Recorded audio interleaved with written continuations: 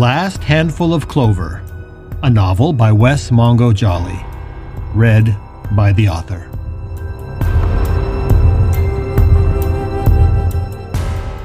Book 3, The Stone in the Stream.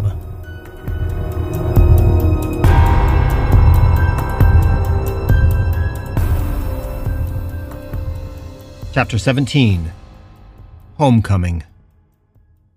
June 16th, 9:27 a.m. Howard knew instantly, as they left the devastation at the Sinclair station, that he had a serious problem on his hands.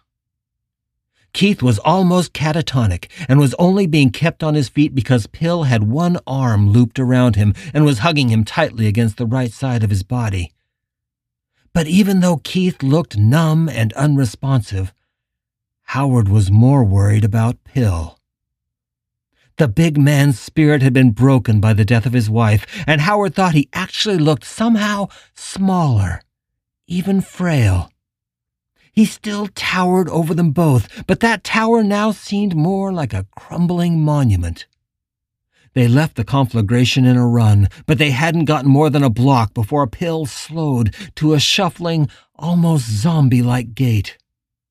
Howard knew that if he didn't get them all off the street soon, it was likely that Pill would just sit down on the curb and refuse to move, leaving them vulnerable to whatever predator ghost wandered by. The refuge they found was an unlikely one. It was an Einstein Brothers bagel shop on the corner of South Temple and E Street. It had been looted, and all the windows were busted out, but the structure was still relatively intact, and most importantly, there was a long counter inside, behind which they could get out of sight. To his relief, neither Pill nor Keith argued as he guided them into the building, and then helped ease them down behind the counter. Instantly, both men allowed the tears that had been blocked behind the shock to emerge. Keith buried his face under Pill's massive chin and wrapped his arms around the big man's chest, looking as if he wanted to literally crawl into the big man's body and disappear. Pill, for his part, squeezed Keith to him so tightly that Howard worried he might crack the smaller man's ribs. But at least, to his relief, they both sobbed silently. Howard himself felt lost and embarrassed, as if he shouldn't be part of this scene at all. The two men were so overcome by their shared grief that just being in the same room felt like a violation of their intimacy. Howard had barely known Michelle, but as he pictured her, remembering the way she had instantly and instinctively trusted him that night on the porch, he felt as if one of the few friends he had in the world had been taken away. But despite his grief, he wanted to shake the two men, to tell them, and himself as well, that they needed to pull it together if they hoped to survive this. But Keith was whimpering now, and he realized it wasn't only from the grief. Keith's arms were both burned, but his left one had borne the worst of the fire. It was red and raw, and long stretches of skin had either burned away completely or were nothing but bubbled masses of blisters, blood, and charred bits of black fabric from his shirt. Both Howard and Keith were shirtless now, but Keith looked particularly vulnerable because of it. The chubby man's hairless torso was round and soft, and Howard imagined that he seldom went without his shirt. He looked as if he wanted to fold his arms around his chest to hide the roundness of it, but his arms were so burned that to cross them would have been absolute agony. So he held them aloft, with his hands supported on Pill's shoulders. Slowly, Pill's head tipped back, leaning heavily against the back of the counter. His eyes looked empty and hollow, as if there was nobody at home in the big man's soul. Eventually, Pill looked down and saw Keith's arms, and he wordlessly began to shake, as if he was at a loss for what to do. Keith was shaking now as well, and he might be going into shock. In a cabinet under the counter, Howard found an old apron and tried to cover Keith's burns, but the touch of the cloth was too much for him, and he cried out. Maybe that's a good sign, Howard thought. The man is still together enough to respond to pain. Pill finally looked up from Keith, and his eyes focused. He seemed to be replaying what had happened in his mind. "The ghost," he croaked. "The one who... It wasn't Justin." Howard tried to speak calmly and gently, not wanting to trigger any more emotional pain in either of them. "No, it wasn't Justin." "You said it was a little girl," Bill continued. "Yeah, it was a little girl in a pioneer dress, like from a couple 100 years ago, maybe. I've seen her before. She's the one that helped Justin break out of the jail. I don't know much about her, but Justin calls her Princess. I think she's insane." He expected Pill or Keith to ask more questions, but they didn't. Keith was more alert now, and he was gazing numbly at his burns. "Maybe it's just a coincidence," Howard said, realizing he was chattering nervously. "That it was her, I mean. But I can't stop thinking that she was targeting us specifically. She knew I could see her. Before she ran, she looked at me and she said we were naughty boys. But then she saw the tire iron and ran. I think she knows what it can do." Keith was looking at Howard now, and it seemed that his mind had actually cleared better than Pill's, despite, or perhaps because of, the obvious pain that he was in. Slowly, he extricated himself from the big man's grip, and the heavy, tattooed arms that had been holding him fell limply to the man's sides. "Howard, what do we do now?" Keith asked, his eyes focused intently on his face. Howard thought it was interesting that Keith was asking him questions rather than Pill. "We do what we said. We get out of here. And we need to get you some help for your arms." "But how can we leave now? Without a car?" Howard sighed heavily. "I guess we'll have to get another. Maybe we can hotwire one or something. Do you know how to do that?" Keith smirked, but even that increased his pain. "Howard, I'm a librarian. That's not in my skill set, I'm afraid." "Big Bird," Pill said. Howard jumped a little. He didn't think the big man was even aware of their conversation. "Excuse me?" "Our car. It's a big SUV. Michelle and we always called it Big Bird. It's parked in front of our house. It's only a few blocks from here, just down the street from Keith and Richard's house." "Do you have your keys?" Keith asked. Pill felt his pocket. "Yeah, right here. But Michelle said that it had even less gas than Richard's car. I don't know how far it will get us."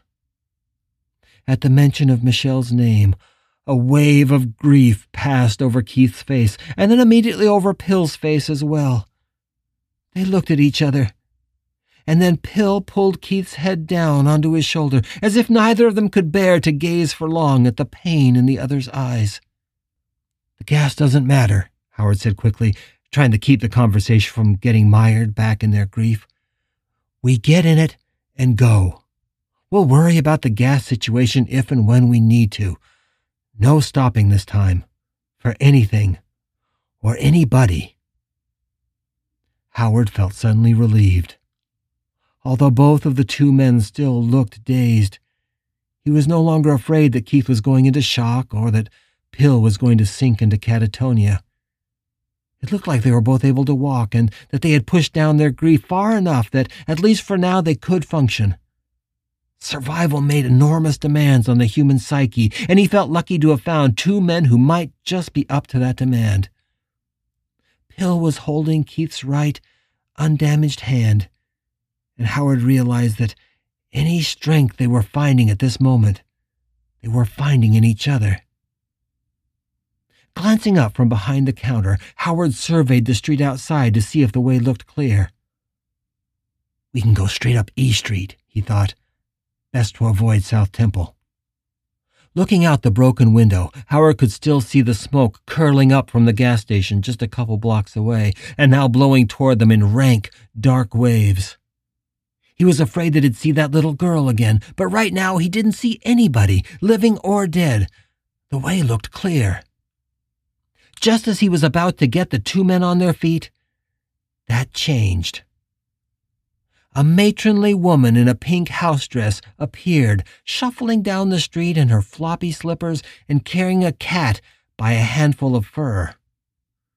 The cat was alive, and it wasn't happy. In fact, it was spitting and clawing at her, and had embedded its teeth and all four claws into the woman's pale, freckled forearm. Blood was streaming down onto the cat and dripping into the street as it hissed and spit and tried desperately to get free of the woman's grasp. Howard watched in horror as the woman stopped just outside the broken window of the bagel shop. She was muttering something low and angry under her breath, but she didn't seem to be feeling any pain from the growling animal she held.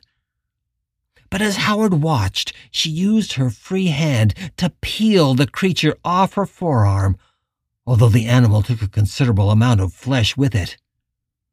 Then, holding the animal by the back legs, she swung it over her head in an arc and down onto the sidewalk.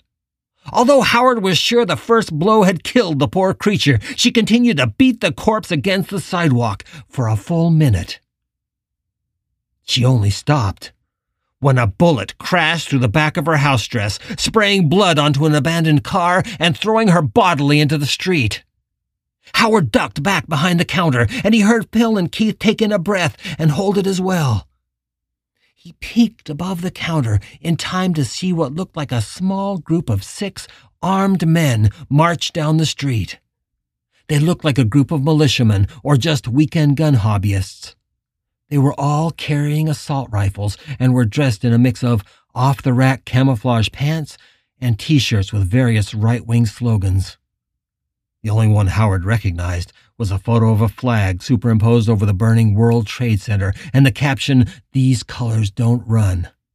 "Great," Howard muttered under his breath and slid further behind the counter, gesturing for the other 2 men to stay silent. "I think I prefer the possessed."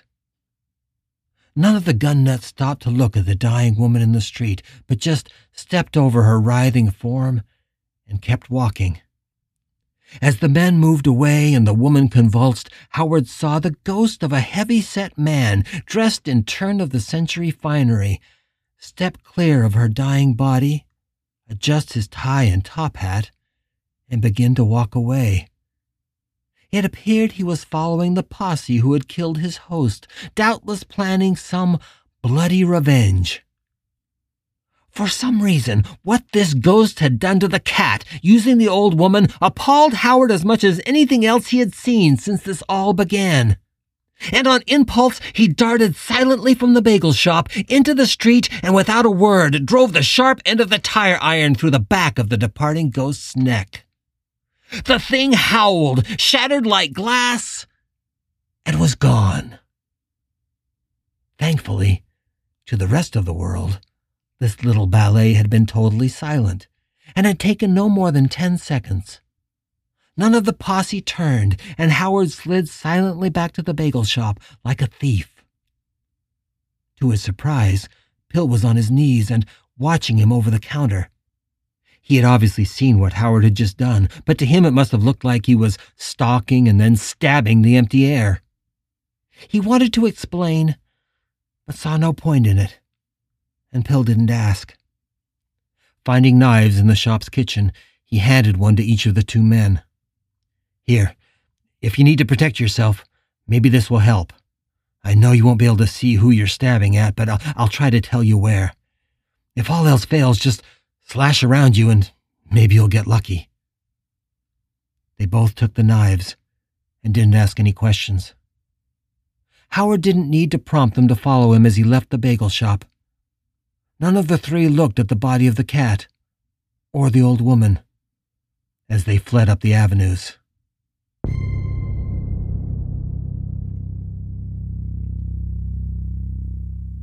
They didn't intend to stop at Keith's house, but when they arrived at the corner of 3rd Avenue and J Street, just 2 houses away, Howard stopped dead in the intersection, as if he had just run into a glass wall. He was in the lead at that moment, and the 2 other men almost ran into him, but stopped just in time. Howard's fingers went white around his tire iron, and he took a fighting stance. He stood absolutely still, staring up the street. Standing there, just a dozen yards away, was Justin Kimball. To Howard's surprise, his nemesis didn't look angry, and he didn't look vengeful. If anything, he looked hungry. The look that the ghost gave him made Howard feel like he was a sheep being eyed by a wolf. Slowly, Justin took a step toward the trio, and then another. His hands opened and closed convulsively, and his jaw was hanging open. His mouth looked dark, wet, and foul. Howard knew that Keith and Pill were standing behind him now and peppering him with questions, but he couldn't hear anything they were saying. At that moment, he saw only Justin, heard only the sound of the boy's footsteps on the hard pavement, and felt only the memory of what the boy had done to him. The aura of Justin's lust was becoming so strong that Howard felt as if he could smell it, like a rank stench that insulted the very air between them. Strangely, Howard felt no fear. But every muscle in his body was flooded with hatred, rage, and an overwhelming desire for revenge. He was so tense that when Pill put a hand on his shoulder, he almost turned and smashed his weapon into the big man. But instead, he just whispered through clenched teeth, "It's Justin. He's back." The demon took another 3 steps and then stopped, his body as tense as a coiled serpent, ready to strike. "Stay behind me," Howard rasped, lifting the tire iron over his shoulder with both hands and gripping it like a baseball bat. He took up a fighter's stance and moved slowly into a crouch that he hoped made him look as dangerous as possible. The ravenous look on Justin's face changed ever so slightly as he focused on the weapon in Howard's hands, his eyes becoming harder, more piercing. And now Howard could feel the man tensing, his ghostly muscles bunching, pooling his energy for the strike. "Stay away from us, you son of a bitch," Howard said calmly and quietly. "I've put this tire iron through your fucking skull twice now, and I'm ready to do it again." To show he meant business, Howard began walking, slowly and deliberately, directly toward Justin. He truly felt no fear now, just blind, devastating hatred. Justin was the first to blink. The tiny smile that he wore faded, and he backed away up J Street. It was just 2 steps. But it was enough to show Howard that he now had the upper hand, and confirmed to him that Justin was far more afraid of him than vice versa. And that slight tipping of the scales was all Howard needed. "This is the bastard who raped me," he thought, "who robbed me of my body, and then used me as a toy, as his sadistic plaything, as his weapon for killing. Well, it's time he sees what kind of a weapon I can be." With a growl, Howard bolted toward Justin, and the ghost's jaw dropped, now in total terror. At first it looked like the boy was going to break and run, but then suddenly his eyes focused, and to Howard's surprise they weren't on him at all. They were down the street, over his shoulder. Howard raised the tire iron, ready to bring it down, but then he heard another voice. It was farther away, but it shocked him into stillness. "Keith! My God!" It was Richard Pratt's voice. He was sure of it. He didn't tear his eyes off of Justin Kimball, but he now heard footsteps running up the street behind him, approaching quickly. And at that moment, Justin finally turned and ran. Howard brought the tire iron down, but the creature was insanely fast, and he scrambled out of range. The metal rod threw up a spark as it hit the pavement, jarring Howard's arm all the way to the shoulder. Before he could lift it again, Justin was more than a dozen steps away and fleeing in what looked like a panic. A very satisfying and desperate panic. Howard whirled around and saw Richard and Billy running up J Street. Richard was still yelling Keith's name, and Billy was trying desperately to keep up. When Howard turned back, Justin was gone, probably between two of the nearby houses, or perhaps into one. Turning around now, his tire iron at his side, Howard watched as Richard crashed hard into Keith, throwing his arms around his shirtless husband. But then he looked down and saw Keith's burned arms and fell back, wailing wordlessly. He folded his lover in his arms again, and the tears that fell from his face were tears of relief, mixed with an anguish and a fear that twisted his face into a mask of pain. Of course, neither Keith nor Pill were aware of this. They were just staring at Howard, blankly. They had not been able to see Justin, and they were equally unable to hear or see Richard and Billy now. To them, the three stood alone in the center of the deserted intersection of 3rd Avenue and J Street. Slowly, Howard walked up to Keith, who looked into his eyes with confusion. He reached out tenderly, past Richard's quivering neck, and touched Keith gently on the cheek. He smiled at him. "Keith, Richard is here," Howard said. "He's holding you now." At first, there was confusion on the chubby man's face. But then he closed his eyes, and Howard felt he could actually see them rolling back behind the eyelids. When he opened them again, he looked as if his face had been illuminated by a shaft of sunlight. A slow, sad smile crept across his features. "Oh, God," Keith said, and made a sound that was somewhere between tears and laughter.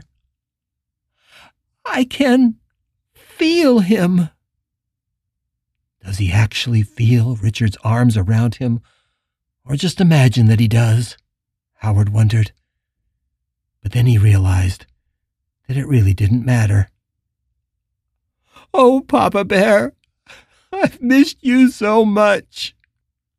Keith sank to his knees in the street, making a sound that was both laughter and crying at the same time. Richard could not do anything but follow him to the pavement, and the two clung closely to each other as the living and the dead alike surrounded them and watched in reverent awe. Richard covered Keith's head with gentle kisses and caressed his face. Keith's tears released in a torrent. He sank onto all fours in the intersection and wailed in a grief that took Howard's breath from his lungs and forced him to turn away in embarrassment. Billy was looking at them. The three men certainly must look strange. He and Keith were both shirtless. Keith was burned, and all of them were covered with soot and dirt. In contrast, Billy and Richard looked the same as they had looked when he first saw them outside his cell. The dead are always unchanged, but they too can suffer, he thought. "My God, Howard, what happened?" Billy asked. Howard sighed. "We were attacked. Back at the gas station. It was a little girl in a frilly, old-style pioneer dress. I've seen her before. She's with Justin. He calls her Princess." Billy looked almost pale at the mention of the little girl. Dumbfounded, he said, almost to himself, "It's Maddie." Richard looked up with a start, locking his eyes on Howard but still cradling his crying lover. "How would Maddie know Justin? And why would Maddie be coming after you?" "I have no idea, Richard," he snapped. "How in the hell would I know anything at all about any of this? We're living in your fucked up world, not mine." Billy closed his eyes, and Howard wasn't sure why. When he opened his eyes, he said to them all, "I can sense her again. I haven't been able to since this began, but I can now. Maybe because she's close. Very close. He pointed to the house just across from Keith and Richard's. There. I can feel her eyes on us. Richard finally got up. Pill was still holding Keith's hand now and looking in confusion at Howard. But Keith himself had settled into a kind of euphoric glow. Howard wasn't even sure that he was still aware of the living. "Howard, help Keith," Richard said. "Tell Pill we need to get off the street." Howard helped both men to their feet. But it was Pill that guided Keith as they walked toward his house. Richard looked around nervously, like a guard dog, and Billy followed behind, looking as if he was unsure what was about to happen. As they went into the house together, Howard could feel two sets of eyes watching their ragtag band of the living and the dead.